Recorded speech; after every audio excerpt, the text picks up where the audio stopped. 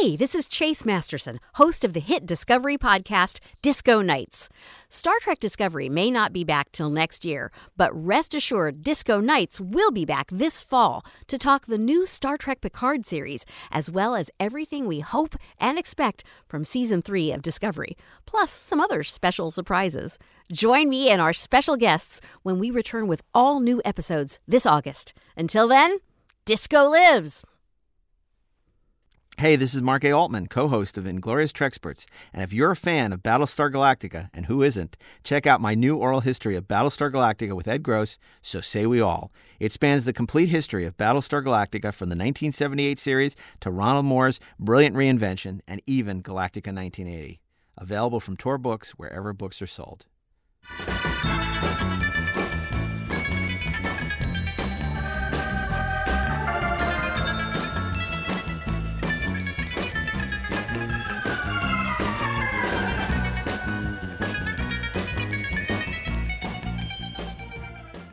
Hey, this is Mark A. Altman. And this is Darren Doctorman, and we are the Inglorious Treksperts. Here we are. I was doing a dramatic Shatner pause. Oh, a dramatic Shatner pause. Okay. On my pause. Okay, and go. Okay. Today, we're talking about the history of Star Trek costumes and uniforms and collecting, and we have a very special guest. I'm really pleased to welcome Rob KLEIN.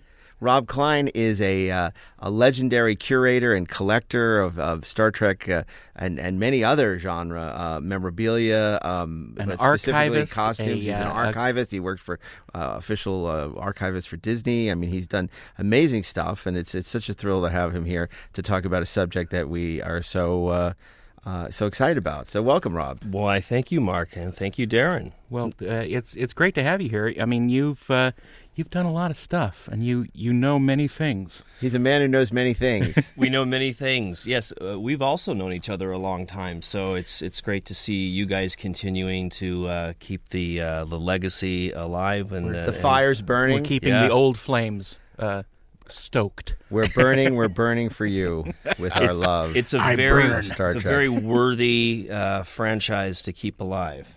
Definitely. Yeah, and it's funny because we started this show. I don't know, what was it, back in October or something?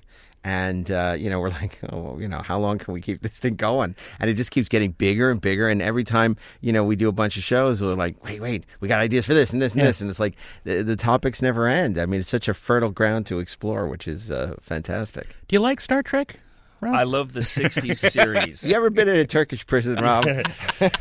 You like movies about gladiators?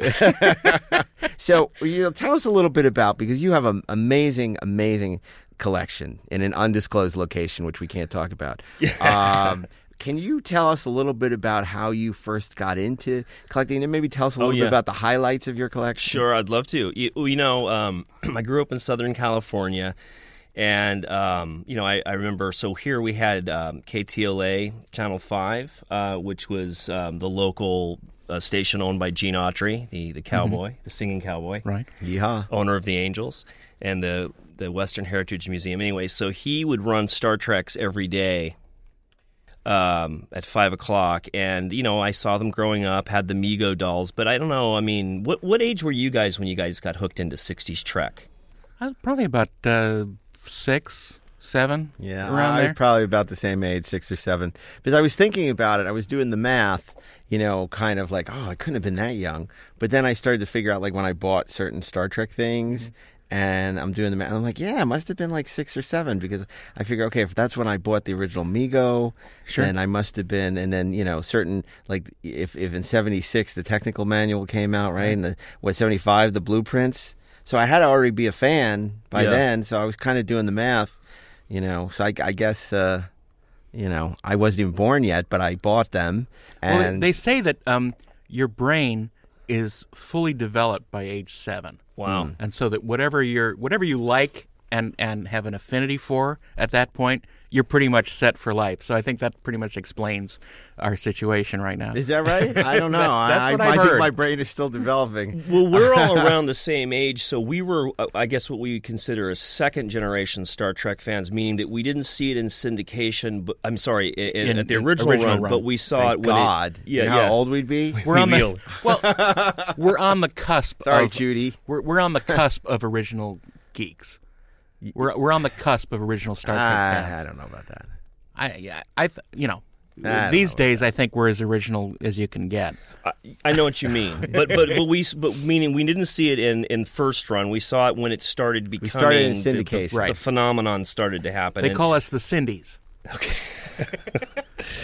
Generation Trek. Is that what they call Cindy Brady fans from Brady? Wait, it's another podcast. No, that's something else. Yeah. That's a different podcast. But where I was going with this was that, I remember seeing it as a kid, and, it kind of goes over at least went over my head being a young kid, Yeah. But when you start to become, a teenager, for me, that was when Star Trek finally kicked in, and, you, as a Star Wars fan, as we all were, aware of that as a kid. But when you're in your teens and Star Trek was coming on, it's like, I think that my Star Trek fandom surpassed and still does Star Wars, because it started the characters and the concepts are not lost on you like would be for a 5 or 6 year old. So started going into the conventions, and what captured my imagination in line for something, somebody said, "Oh, so-and-so has one of the original phasers." And I was going, what? That whole concept just didn't hit me as like, how is that possible? The idea that these are real things. They're real things, right. And I just assumed that the studio would have them. My grandmother had worked at Universal Studios, so I was aware of, the studios have props and stuff. So that sort of made me, what does that mean? And you start sort of asking people, like, what do you mean that someone has one of the phasers, a real phaser? And that sort of started my curiosity and my imagination of like, well, let's find out where these things are. And that sort of led me on my 35-year quest of trying to find where this stuff is. Your galaxy quest. Yeah, sort of. And the one thing that we can't talk Star Trek artifacts without bringing up Greg Jean. Greg is miniature maker, Academy Award nominated artist, and so forth, and he is the guy that probably has the largest collection, and obtained his collection through his passion for Star Trek and also his connections in the industry of hearing where things went to. Well, and he built a lot of miniatures for the show as well, for the movies. Right, exactly. But that was later on. It was. He was very involved in very early fandom in the 60s while the show was still going on. Right, older than us, I would point out. Yes. He was very involved from the beginning and was around when some of that stuff was getting disposed of, let's say. Yeah, well, here's the great story, and some know this and some don't. And one thing I've always found with Star Trek fans is sometimes, even if they don't know something, they feel like they will sort of bluff and I knew that. So there's no one's judging here. So I'm saying the story for those that haven't heard it. But Jim Rugg, who was the special effects supervisor, had kept quite a few things. And a lot of the Star Trek fans knew this, and they would go and visit Jim Rugg. I don't know how they would track him down or find them, but somehow they'd make their way over to his home. And he had the working Phaser 2. That's a whole other thing. There's rumor that there was 2 made for the show, but the second one's never seen itself, and there's no confirmation there were 2. We know there was 1. So we had the working Phaser 2 that we see in the Making of Star Trek book that's all taken apart, and you see all the wonderful inside and workings and stuff. And then he had like the parasite creatures from Operation Annihilate. He had, just literally just all the wonderful had the little necklaces pieces. from Mudd's Women. Yes. Or iMud. He had, I don't think he had a communicator, but literally he'd seemed to have saved one pretty major item from the whole, all 3 the seasons. Kelvin's belt buckle. Exactly. Right. And the Star Trek fans that would get to visit would take photos of these things. And one day I heard a story from one particular fan. He had like $4,000 or $5,000 in his pocket, and he was trying to get up the gumption to ask Jim Rugg, would you sell something? Right. And he didn't do it. He just felt like he shouldn't say it. Well, apparently the story goes Greg Gene had heard these fans were there, heard that someone had money in their pocket, and apparently Greg had gone the very next day and just made an offer, knowing that sooner or later, if he didn't make his move, right, someone else would have. Courage. And Greg was able to get pretty much the entire Jim Rugg collection. So wow.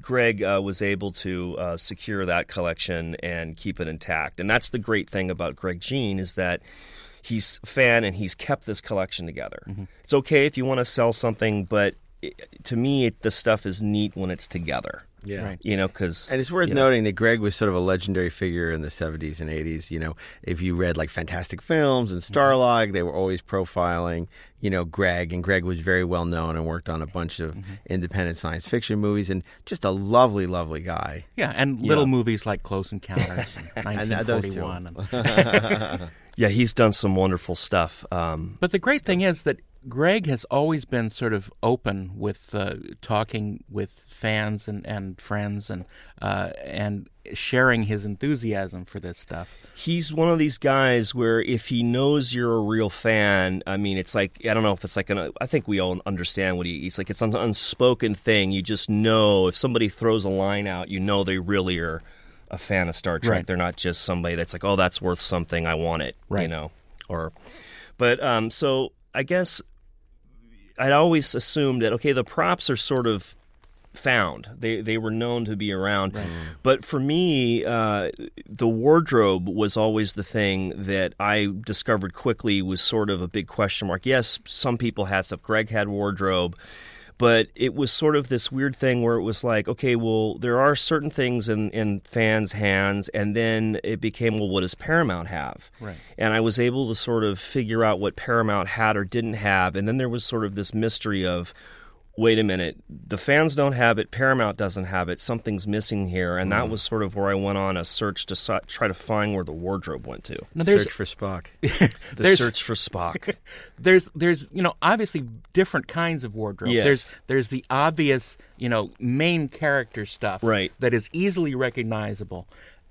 There's the secondary, for lack of a better term, the villain wardrobe. Yes. And stars there's and all, the very, there are no villains, only antagonists. That's correct. But easily recognizable as from Star Trek. But there's a whole other stuff that aren't necessarily instantly recognizable by, collectors or non-aficionados. James Cawley has been putting all that the Way to Eden stuff on display in New York, and it's like, I think that stuff looks like it could be from Rosemary's Baby or Beyond the Valley of the Dolls, but it was from the Way to Eden. You wouldn't necessarily know that unless you were a diehard Star Trek fan. Right. It's funny because that was sort of where all these years of rewatching the episodes over and over again really paid off for me, because what happened was there was in 1993, I think the year was, Bill Theiss had an auction. Mm-hmm. Well, actually, before that, what happened was Bill Theiss had lent his collection to the Smithsonian, and that was before you go there. I just want you to tee up, because we always assume people know these things. Who Bill Theiss or William Ware Theiss was, and his significance. Yes, in the annals of Star Trek, and I say that because he had more arguably to do with defining the Star Trek look than anyone other than sort of Matt Jeffries. He's the one who 100%. designed the Star Trek Delta shield. Mm-hmm. It came from a little sketch that he did, and their entire universe is based on that thing. Yeah, now. look, and there's no costume designer who's worked on Star Trek since that, comes close to the imagination and the genius of William Ware Theiss. It's just everything he did just was right, and I think even the new shows are still playing off of what he set in motion. Absolutely. And for better or for worse, the better, I think, is the homage to his work, right? Well, that's why I love Kaplan's work on the JJ movies. And look, they're very divisive, the JJ movies, and there's a lot of things we like and a lot of more things we probably don't like about them. But the costumes are fantastic, and I love Kaplan's work on that and his work on Star Wars. I mean, I think of JJ's crew of Hail, Merry Men, the Scott Chamblises and all the people that he keeps going back to. The one that I really think is super talented that is Kaplan. Oh, it's I don't know. I put the Carol Marcus costume into my collection from, I guess, the second JJ movie. Not a favorite of mine as a film, but certainly the wardrobe I thought was neat enough to kind of put next to the 60s wardrobe because it's a complete homage to that. But with Theiss, he was the designer and did all those wonderful things. And the thing that really needs to be said about him is that he had no budget for the 60s show. So, yes, he had the Starfleet, costumes built, but coming into the guest stars and the villains, I mean, he literally had to put that stuff together with just nothing. And, $20, right. For this or that. And in the female guest stars, it was about $1 because they used a lot less fabric. Yeah. Maybe that was a good thing for the people that wanted to see more skin or something. Well, look, what was the famous story about? It was like his design aesthetic was something you just drew on a woman but missed. So and it seemed as if it would fall off at any minute. Right. Yeah. I mean, and you look at what he did with Carolyn Palamas's goddess outfit. Oh yeah. Or Sherry Jackson in What a Little Girl's Made Of. I mean, these are such. Not only are they gorgeous costumes, but look how they make these women look. I think that's why when we were young and kids, and still are, but that stuff so resonated, so iconic. Susan Oliver is the Green Orion slave girl. Yes. These weren't just beautiful women, but they were dressed so beautifully by him. Oh, the wardrobe just enhanced their beauty, and I think a lot of them would agree that they probably never felt quite as beautiful ever in a project other than wearing the Theiss stuff. I remember specifically I spoke to Yvonne Craig about her costume, and she was saying that her being a dancer her whole career, that leotard that she wore is in the Whom Gods Destroy episode, she says it fit. Like, just the fit of it was incredible, and then she was able to do things in that outfit that she couldn't do in other outfits. So, I mean, somebody should have much is certain. Somebody should have gotten a hold of Theiss to consult with, Danskin or those, those leotard companies. Well, as great as she looks as Batgirl, and she looks pretty spectacular as Batgirl. I mean, that Green Orion slave girl outfit that she wears in Whom Gods Destroy is probably one of the highlights of the episode. It's incredible. It's not particularly good. Even third season, when you look at it, that's one of the highlights is William Ware Theiss, because the episodes aren't good, but you look at Cloudminders, the lovely Draxine. Right. I mean, what a gorgeous dress. Yeah, only one of those has ever existed. That's another thing with Star Trek. I do get in debates with people, but pretty much there were two of everything made. I have never seen... you never see three unless it's a rare exception. Like, you'll see three of something if it's like a mirror Captain Kirk vest. Well, can you explain multiples to our audience? Yes, 100%.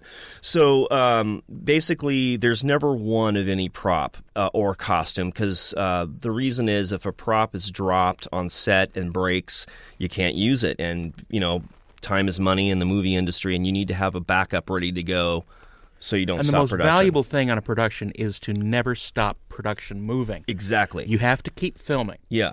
Time is money. Absolutely. So basically, in breaking the props down, there's what's called the hero prop, which would basically mean the prop that is considered to be the most detailed, or perhaps in some cases the working prop that would light up or the best spin. Quality of the ones that were made. Right, and then they would have ones that basically would be the seconds or the backups, and those would be like the non-working communicators, for example, that most of the time that's what you see them holding. If it falls off the Velcro on their pants and breaks, it's not a big deal because they'll grab the backup. And the big debate these days is how many of each prop were done, and even though there's some wonderful websites that have gone into the details on, like, there's X amount of communicators, I don't still think there's a handle yet on there were 6 or there were 7. No one really seems to know.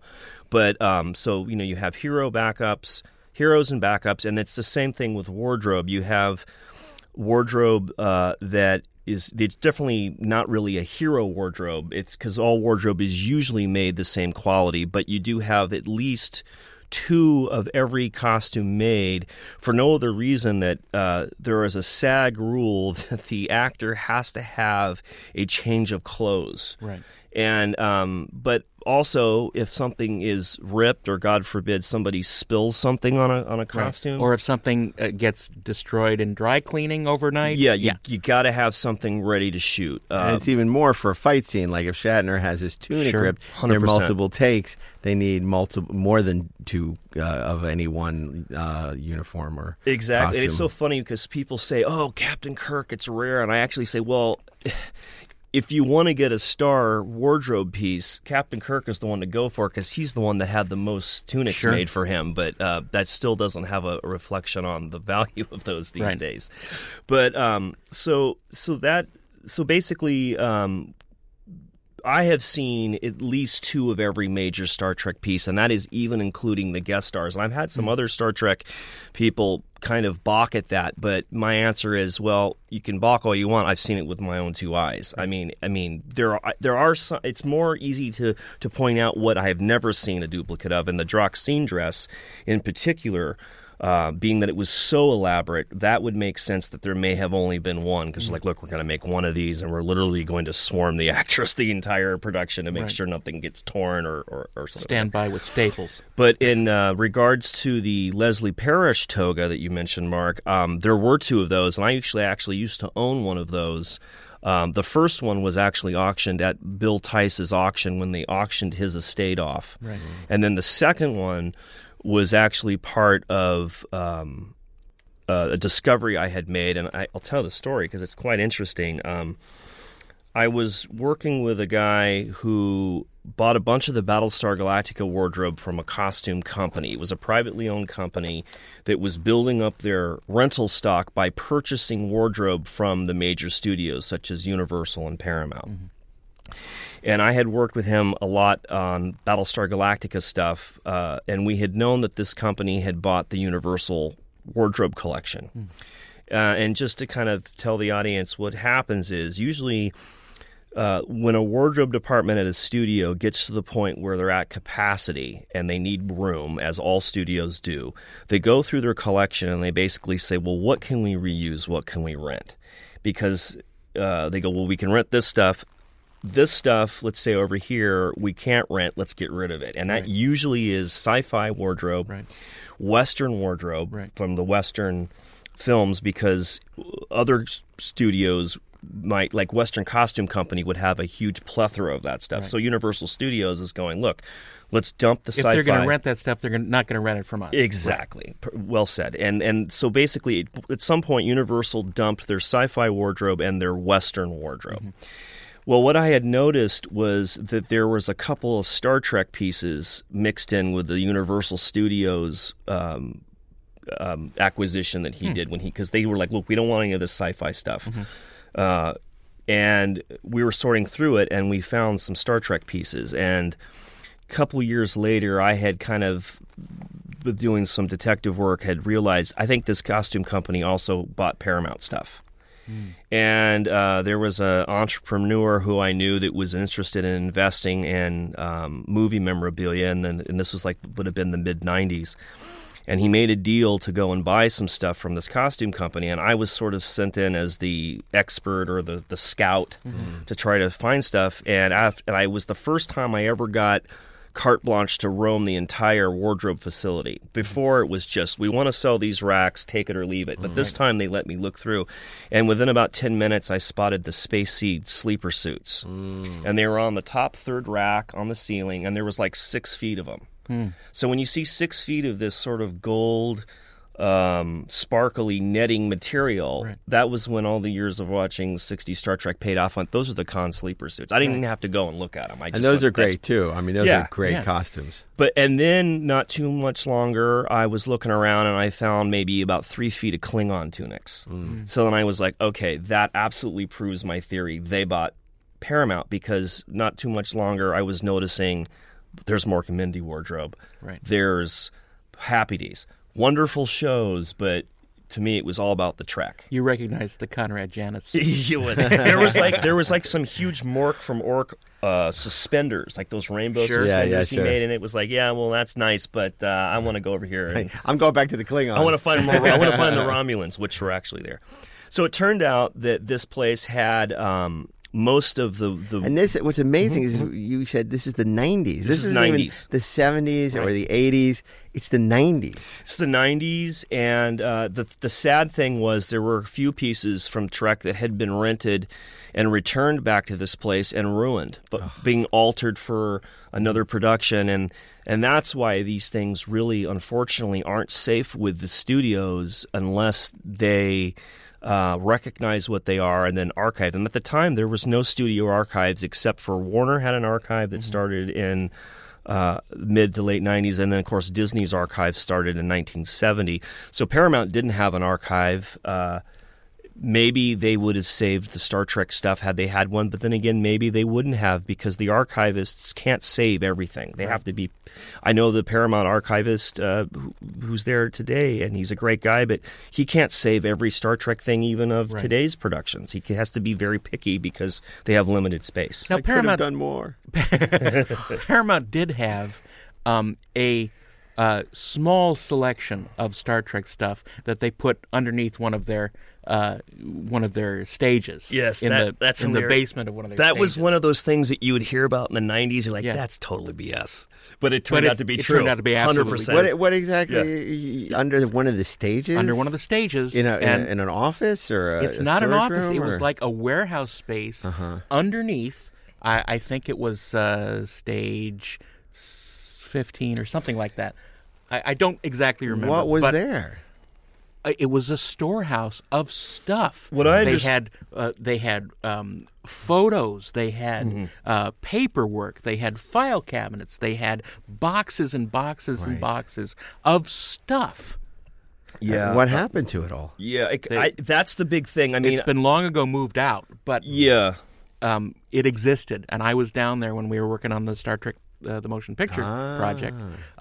So this is recent. I mean, relatively. Well, within the past 20 years. Yeah. Did you get to see it? Because I never got to see it when I was working with you on that project. I didn't see the TOS stuff because that stuff had been moved out by that time. Okay. But I have seen pictures of when certain people from the Star Trek Next Generation art department went down there. And I've seen photos of those existing. Yeah, I mean, I have been privileged in my career to see so many original shows in its original condition, and then working for Disney, I mean, my job was I get the first access to like the Pirates of the Caribbean stuff and select what to keep for the archives. So to me, it really is neat to be able to see how many Jack Sparrows there were or how many Kirks there were for, a certain filming. That means something to me, and it was a shame that I didn't get to see that collection intact, but... I heard about the legend of what was in there. Apparently, it wasn't a large collection. No, it was maybe a rack. Yeah. Is what I understood. Yeah. I don't even know if it was on a rack, but enough to fill a wardrobe rack, which is approximately 6 feet. It's a standard rack for wardrobe. But not a lot of. I think there was definitely a lot of Starfleet stuff. Yeah. Yeah. I mean, the recognizable stuff. Yeah. The stuff that you couldn't rent. 100%, and also the stuff that you would have to. It was the no-brainer stuff to save. I believe the ruck gown with the shoulder pads existed. Yes, as a matter of fact, Paramount or CBS now, I guess, who controls that, still has that because that's part of that touring Star Trek exhibit. The Rook, the Ted Cassidy from of the stuff in your collection from the original series. Because I want to talk about moving forward also. But what's your favorite piece? Oh, hands down, Dr. McCoy from the third season. Dr. McCoy is my favorite character, and that was one of the first Starfleet pieces I got. A lot of the Starfleet wardrobe was out by the first generation Star Trek collectors. I don't know how they got it, but there was quite a few. Greg had stuff, and tunics were out there. And one particular guy got a Kirk and a McCoy and was like, I'm keeping Kirk for my collection. And I would be, I was just like, well, McCoy was my favorite character, so happy to have McCoy. It was a complete tunic. It was from the third season, and the thing I had learned, kind of a neat thing to note is that I think a lot of people know this now, but it wasn't so known, was that the Star Trek tunics have a zipper. And the tunic unzips down the side of your body. So that was sort of the first way to tell if a Star Trek tunic was authentic, because not a lot of people knew that. Right. And there were people that would try to fake things, and it wouldn't have a zipper, and you go, fake. And people, how do you know? And there's that, and you wouldn't say, because that would be the giveaway. Well, you'd want, if it's somebody you can kind of suss it out really quickly if somebody was asking you because they were really wanting to know, or if somebody was just trying to pick your brain to know how to make a better fake. Right, a very counterfeit. Yeah. But so the zipper would... What about this money is authentic to you? Is it the president, or is it the ink, or the paper? Can you take a look at these printing plates? I mean, they're the right weight. But and one thing I noticed was kind of interesting was that it had his name inside the zipper, and D. Kelly and the number said NO04. So obviously that means there's at least 4, which is kind of cool. And then, the thing that was interesting to note later is that the first and second season tunics never really had names in them. I've heard that there was like a little tag that was sometimes on the collar, but I have never owned one of those. So the point is that the first and second season tunics are very hard to pinpoint whose they were. So this is... having to stop you every often because there's interesting parts. That's why you guys are the hosts. The first and second season had different material than the third season had. Yes. It had the tell us something about that, because they were made out of kind of a velour material. Kind of a fuzzy velvet kind of a look, and the reason that they switched the material in the third season to what's called a gabardine is that the tunics would fade from dry cleaning and they would shrink. As a matter of fact, in one of the Star Trek books, there's a was it World of Star Trek? I'm not really sure, but one of the producers tells the story on how Shatner was mad, and he was like, "Look at this tunic, this is a cheap studio. Look at this." And he said that Shatner's belly was kind of protruding out a bit. And he was like, "This is a cheap studio." There are actually a lot of memos about that. And that was immediately, and it wasn't only because Shatner wasn't staying completely on his regimen. Right. It was because the uniform was shrinking. What did they say? Halfway through the season, Shatner would put on a few pounds or something. But because... and that was the reason for the creation of the green tunic, which was less form-fitting. Perfect. Yeah, exactly. And then I think the funny thing was the guy was annoyed with Bill Shatner for calling him out, and then he said something like, "Well, go ahead and fix Shatner's toupee," or because the lace was showing. And I was like, there's some rivalry between the producer and Shatner. But that is why they went to the gabardine material. And also, if you look at the show, you could see the seam lines and the cuts of the tunic are a little bit more forgiving for perhaps having a belly protrude. Like the tunic got a little longer, right? And you could see that there's anyway. But they tried to make improvements to avoid having Shatner upset, right? And then of course, right after they put all this money into making these wonderful third season tunics that they were going to have for season after season canceled. Although they did use the same material on the Next Generation. Did they? It was a stretch gabardine. Ooh, slightly. And different colors. Well, before we get to Next Generation, let's talk briefly about Bob Fletcher and his work on the movies. On the movies, of course, Bob Fletcher came in to do Phase 2, did he do Phase 2, or was it just Star Trek: The Motion Picture? No, I think Bill Theiss worked on Phase 2. Oh, yes, you're right. And then he was unavailable for the movie. Yes, that's right. So that's when Bob Fletcher and of course, Bill Theiss had also famously done Pretty Maids All in a Row for Gene. Right. And then was involved with Phase 2. That's right. So and those Phase 2 costumes were more harkened back to the original. Absolutely. They were literally, here's a great story. I don't think anybody's ever heard this one. They look the same. Well, one of the most fun things I think we should say about the 60s Trek tunic is the command color, the gold. The the first and second season tunics have a yellow gold look to them.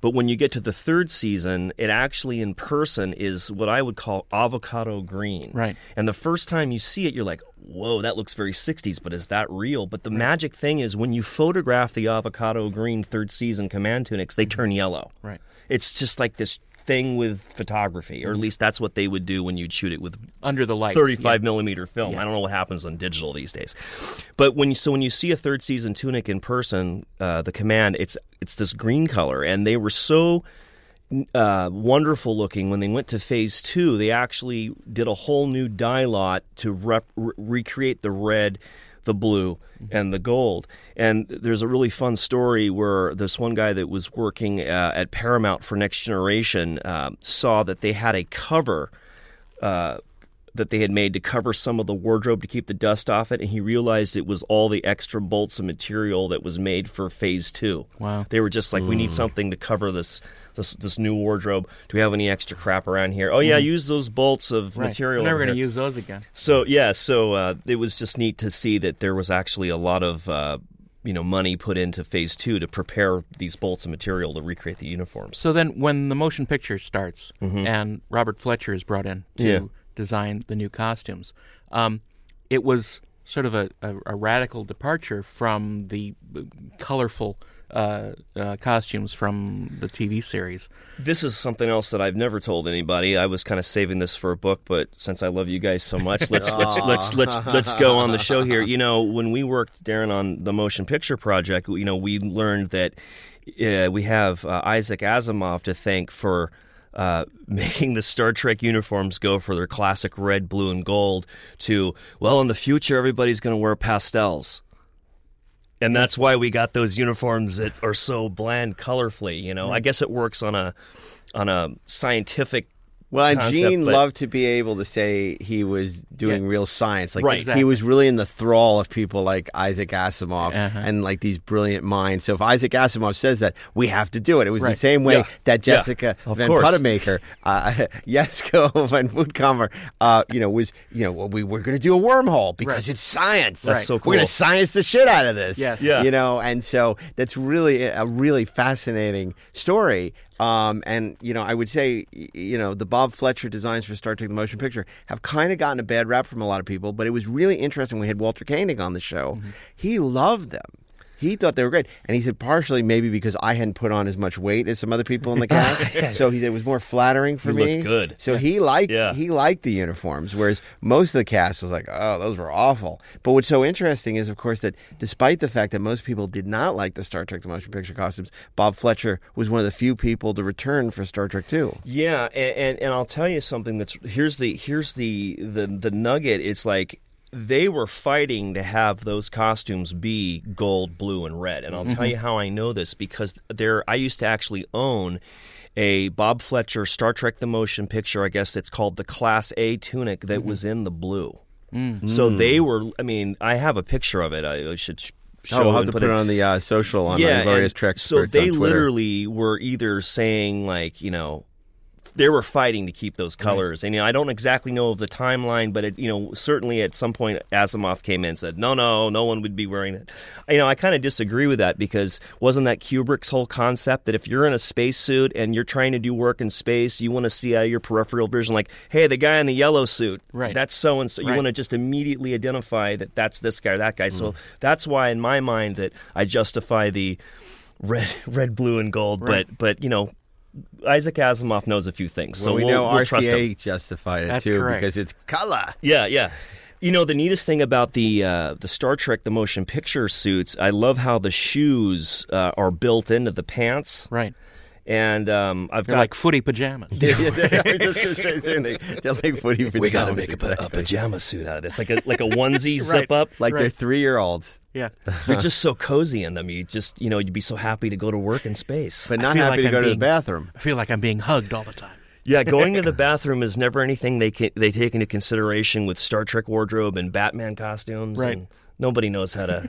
You have to have a lot of help to get in and out of them. But, it's interesting because, again, maybe the uniforms aren't great, but if you look at the explorer outfits they wear when they go to V'ger, those jackets, I love those jackets. Yeah, They're badass. Awesome. And then Persis, Ilea, that beautiful white miniskirt that she wears is fantastic. And then, of course, we see Kirstie Alley wearing Ilea's in the elevator scene in Star Trek 2. Have you guys ever noticed that? We're talking about her hair. I've never noticed that. Yeah. I never realized that was they the same. removed the collar. Yeah. They removed the sort of round. I had no idea. She has never looked more beautiful than she does in the elevator. That's true. Fantastic. I always love that scene. Lieutenant, are you wearing your hair differently? And that's a great example of pan and scan versus widescreen. That's true. Boy, that scene just works like gangbusters in the theater and in widescreen. But man, when you pan and scan that and they're just going back and forth, terrible. Is she like, who's he talking to? It's she's not even. Is that McCoy's voice? If we're ever teaching a class at like a school or something and have to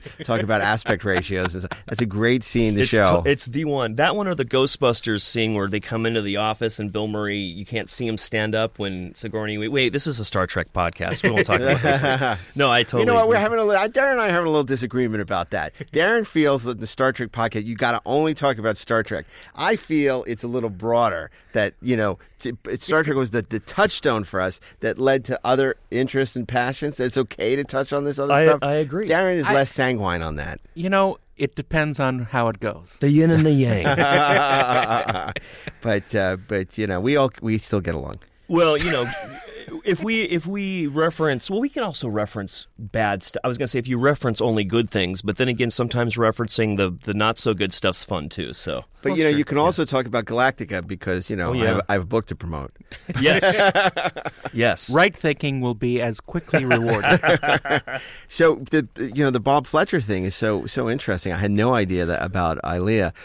Where do you fall on the Star Trek the Motion Picture costumes? What's your feeling? I love the Star Trek the motion picture costumes. I love the film. How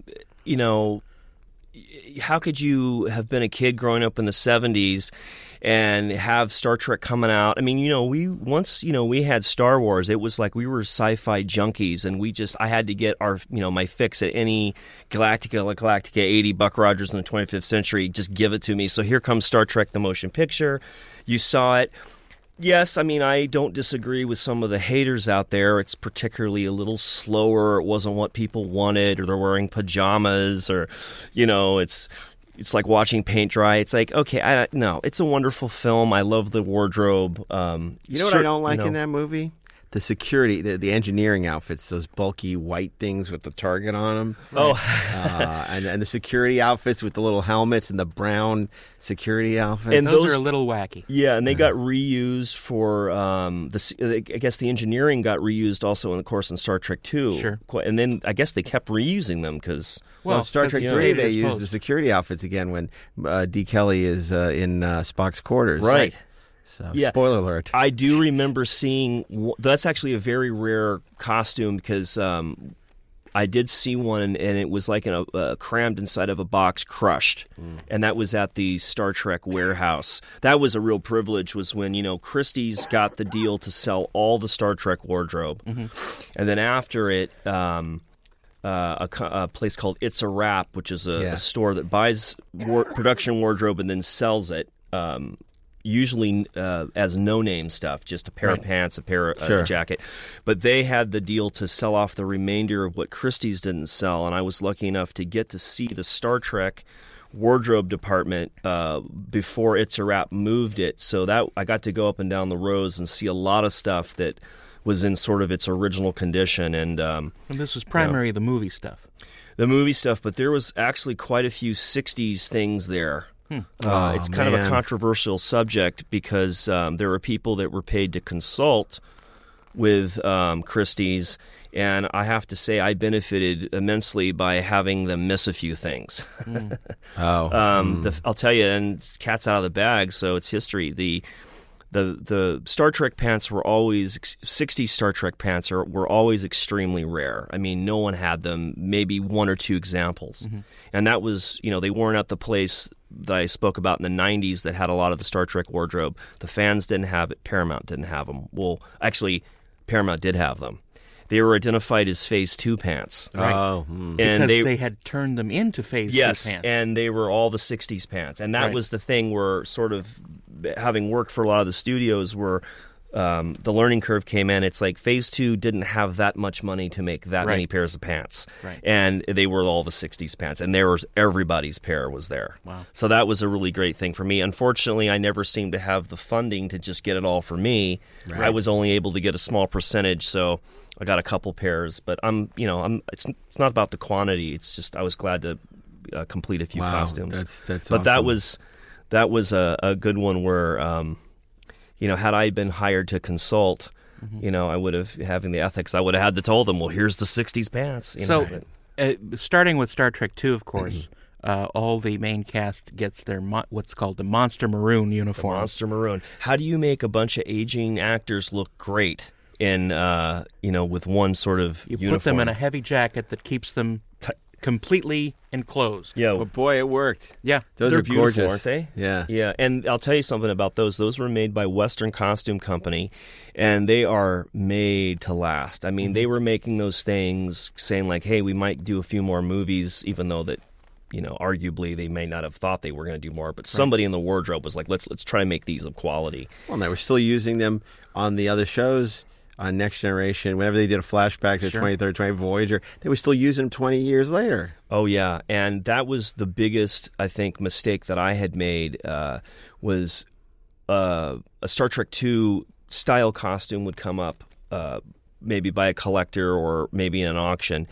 And I hadn't put two and two together to realize that, wait a minute, there's far too few hero Star Trek II, Star Trek III hero character costumes around, and yet there's all these like jackets with Star Trek 7 tags and Voyager tags, and what it dawned on me later was that these had to have been the heroes just relabeled with the original actors' names pulled out, and that's exactly what happened. Because there was only one Spock that was ever known to have survived, and of course we knew that Spock wouldn't have only had one. Right. So fellow collectors were buying these jackets, having maybe professional work done to refix the inner lining, and then the seamstress would say, "Oh, look, there's a tag inside here," and they and flip the tag open. Western Costume Company tag typed Leonard Nimoy. It's like there's Spock's costume hiding in plain sight.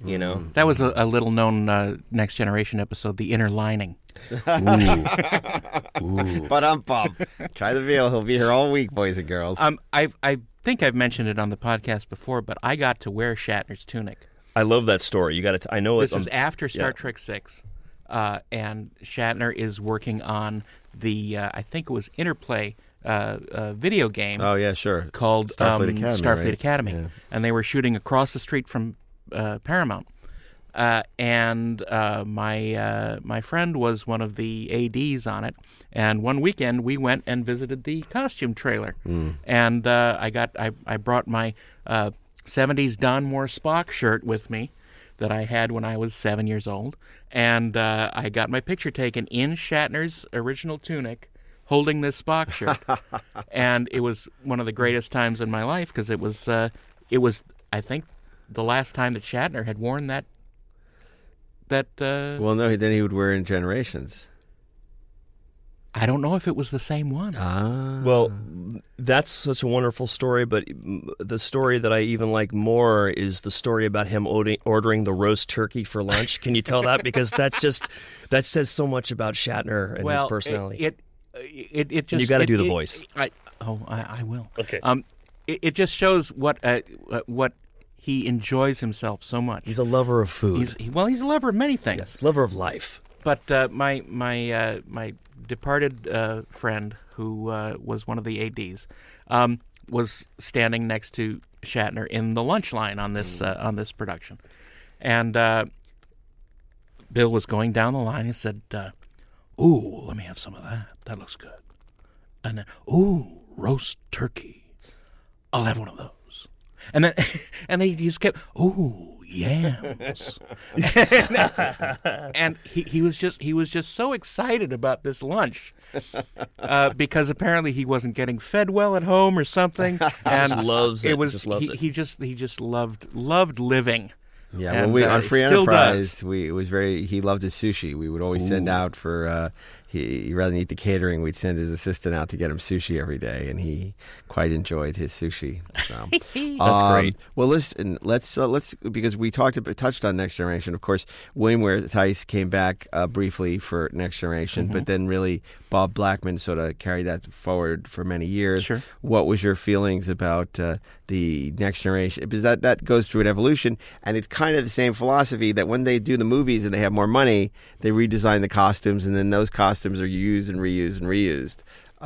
Well, my first initial reaction was the colors are back, right? Right. For Next Gen, and then, but it's like, why is the captain wearing the engineering color? That was, Right. and then of course you kind of think, well, I don't know if Captain Picard would have looked so good in the gold. No. So And he there's certainly that. didn't look good in the blue, as we saw in that one episode where he was a lieutenant. Oh, yes, that's right. It didn't go along with Are his you talking coloring. about in Tapestry where Okay. we see him in the? I guess it was we see Tapestry. him Yeah, in the Tapestry, yes. classic Star Trek II Right. uniform. It's not a flattering look on him. No. Yeah, well, so that you have to take that in consideration, and what a handsome man William Shatner was to pull off that yellow, the That's gold, right. So, but the one thing that was kind of instantly recognizable was the kind of the design or the shape of the color panel on the costume, where it has It's a really subtle thing. Yeah. And it isn't instantly recognizable, but once they're standing there, they are living Delta shields. Yeah. Because it has that sort of cut Well in said. in the torso. Yeah, so and then there's the great stories about how they were initially made out of it was a one-piece spandex jumpsuit, and then they would say they would have back problems, which I don't know if it's a polite way to say that they're getting camel toe or something, the males, or I don't know what was going on there. But then they, of course, switched to the two-piece Right. sort of thing. Can we say camel toe on a podcast? Well, you just I did. I said you twice. are. No, but so there was definitely something happening. You can't with say Tontonto. Because we're a Star Trek podcast. There was definitely something not so comfortable about that. Can I tell a story that may embarrass a particular? Well, it doesn't matter. The person's not probably listening. Knew this one guy that was Brent Spiner's dresser, because in the wardrobe world, you have a dresser that helps you get in the costumes. Albert Finney. And apparently this person, big Star Trek fan, got the job to work as Brent Spiner's dresser, and was putting Spiner in the costume, and Spiner said something like, "Boy, these are difficult to wear." And the dresser says, "I know." And now, when I was told this story, I was recognizing, now Brent Spiner was trying to give this person an out. Right. And he says, "Oh, have you tried on one of the costumes?" And then he says, "Oh, yeah." And he says, "You tried it on so you would know how it fits, so you would be able to help us better put this on." And he says, "Oh, no. I like to go to Star Trek conventions and, wear these character costumes to the conventions." And, of course, unfortunately, Brent Spiner didn't feel comfortable working with that person, and there was a change was made that afternoon. Oh, my goodness. But I just always kind of think, man, if you get there, shut up. One of my dear friends gave me some advice back when I was in college. She said, "Do a good job, make lots of contacts, and never let them know you're a geek." And I think those are good rules. I hope they keep that all in mind when they're dressing Brent for the Picard series, because I Right. know he's changed a bit in the interim, and I don't know how they're going to make him look younger. It's the aging chip. The aging chip. Yeah, forget the emotion chip. I put an aging chip so that I would age. And, it's so funny because, he, with Nemesis, he just couldn't wait to get out of this franchise. And now You have bloat turned up to 11. I'll tell you, I got to talk with him for a little while, way after, years and years after Did you have Next a Brent Generation. break? I had a Brent. I love that. That's the Star Trekkies is just like a classic to me. I often would like to call myself a Spiner fan. I became a Brent Spiner fan and a Data fan just talking with Brent Spiner. Very charming. And, I have to tell another story about him because it's so great. So we're at this Burbank convention, And it's You one said of it with such disdain.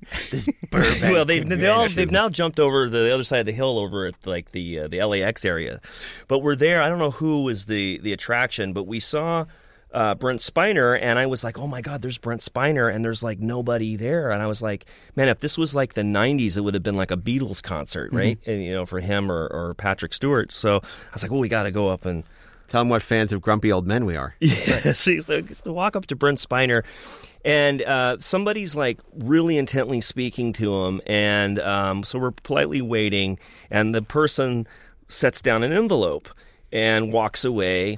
And right then and there was a person in a wheelchair that's kind of slowly going by Brent Spiner and stops right in front of him, and he stops and then turns his head slowly, makes eye contact with him, and says, I'm going to test your Android knowledge. Oh, Jesus. And I was just like, man, you got Brent God. Spiner right here. Just be cool. And then he didn't ask him any questions, and then he slowly turned his head back to the forward position and started the electric wheelchair and just moved away. And my wife and I had kind of a smirk on our face, and he must have immediately known that we would have gotten it, because then he looked at us and he handed us the envelope that the prior person had given him and said, would you guys like to go to a party? And we said, no, thank you. And then right then and there, I think he just thought we were going to be well-behaved and normal, and then I proceeded to talk to him about something you and I, Darren, learned when we were working on the Last Starfighter project about Jeffrey Oken, who was the special effects coordinator. He was the visual effects coordinator on Last Starfighter. Yeah, so I had mentioned to Spiner, I said, you were Jeffrey Oken in Independence Day, right. And I had worked with him, and then right then and there he was like, he knew that I must have been in the industry, and he couldn't have been nicer. And so I just had to say that Brent Spiner, a lot of charm and a lot of humor. Independence Day, of course, produced by our benefactor, Dean Devlin. Dean Devlin, yes, and he's wonderful film. Brent's wonderful, and Dean loves Brent.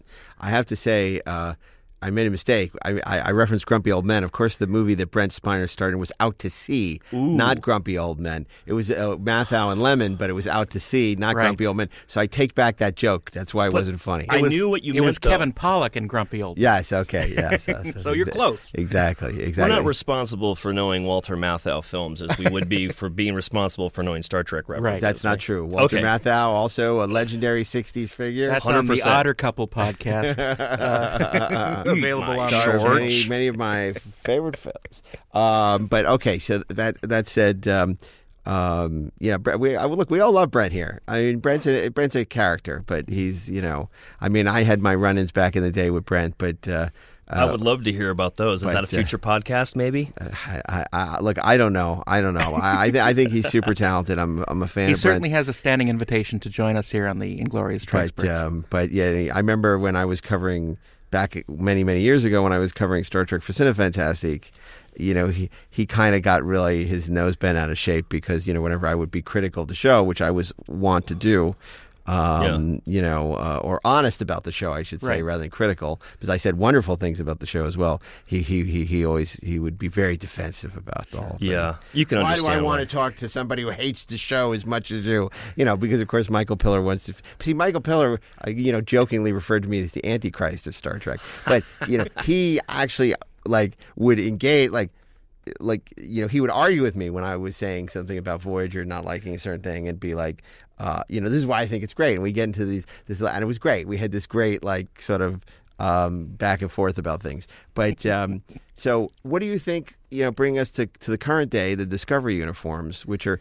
sort of more in the vein of, I guess, Enterprise with the flight suit kind of thing? I have to admit, I haven't the faintest idea of anything going on in Star Trek Discovery. And that is maybe a hero to some or completely disdain to others. What is the line in Excalibur? A hero to some, yeah, a nightmare to others. Nicole Williamson. That's another great film and thing. But no, I haven't paid much attention to any of the recent Star Treks, and I just, quite frankly, just don't care. I mean... Well, on that note, what a great way to end the podcast. Yeah. But I just feel like I'd rather go back and watch, City on the Edge of Forever for the umpteenth time, or watch Star Trek 3 or any of the feature films. I mean, I'm a classic Trek fanatic. I believe the term is hater. It's not even hater. Maybe I'd like it, but I feel like there's just so much content out there. I don't know. I Life's don't too have short much to spend on things that you don't enjoy. Here's the thing, Rob. I think that you had such interesting insights, and we're going to have you back on the show. There's so much more to talk about. But let's wrap up by just asking you, we talked about your favorite piece of TOS memorabilia as your D. Kelly. Yeah. Can you talk about some of the highlights of your collection and why you love them? And then we'll have to save for another podcast. I'd love to come back. We got a lot to talk about. More to talk about. I try to get to a point where I like to have my collection sustain itself, meaning that I try not to spend life's money working on the collection anymore. So now it can sustain itself. So unfortunately, pieces come and go. Mm-hmm. So everything that I've acquired, sometimes you'll find a collector who will have maybe a piece of something, and I have another piece to it, and I kind of have this sort of kismet that it's not really about who owns it. It's about putting the pieces back together and finding good homes for it. So there's been a lot of things that have come and gone, but there also are some pieces that I find are the core defining piece to the collection I have built. So I mentioned the Dr. McCoy, but I have a Spock, which I'm very fond of. That actually Romulan commander. I do have the Romulan. I have love Kirk's, as a matter of fact, and you can't recognize them by names. You have to literally screen cap with Blu-ray, as we can do now, and we could literally find stitching details or flaws. So I have a Kirk outfit, and so most of the '60s stuff was around, out there to acquire. But the movie stuff I was able to get once Christie's got it, and it's a wrap. So I'm very fond of. I was able to put together William Shatner's Genesis Cave suit from Star Trek II. And that's just such a special scene. And it's also very special to me because when you actually are the one that, grabs it off the rack, and then is able to purchase it, right. and I could tell that story. You freed it from bondage. I freed it. It's sanctuary. Let my people go.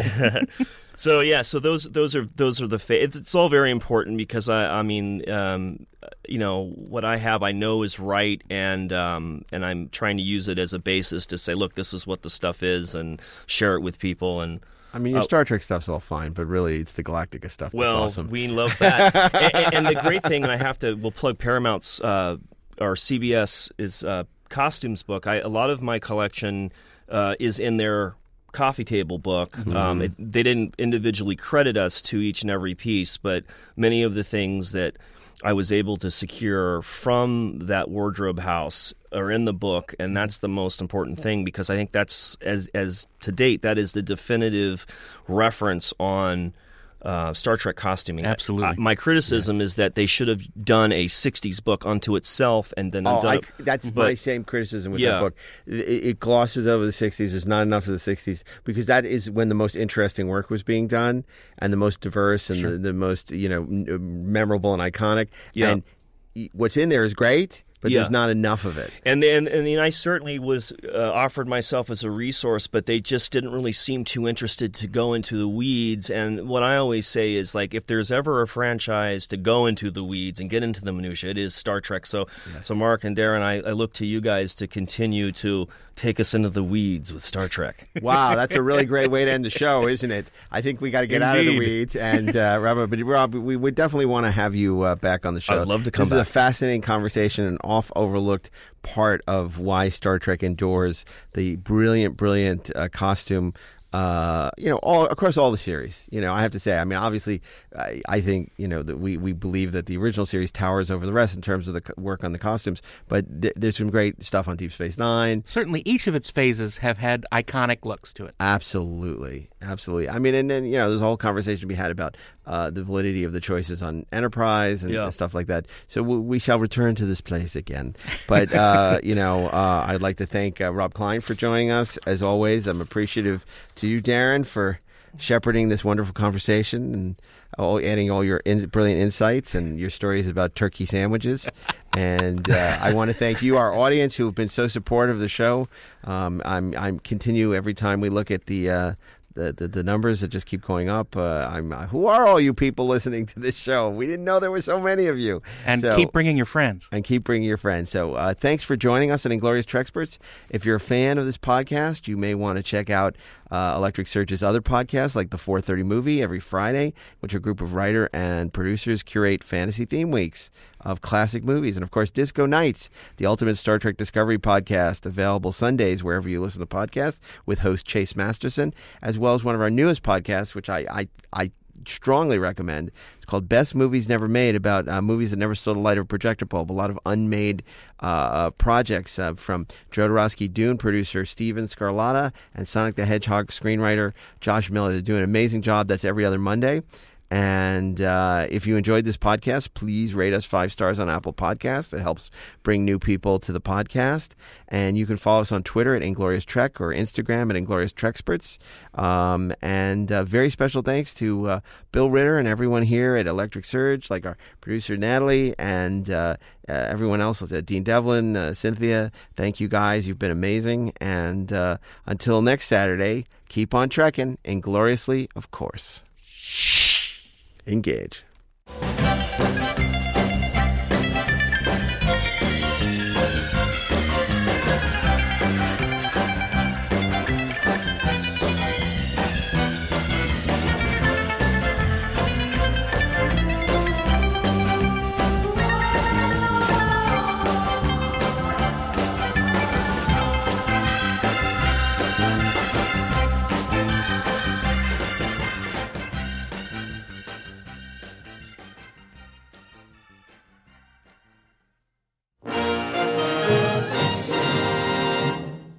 This podcast is a production of the Electric Surge Network.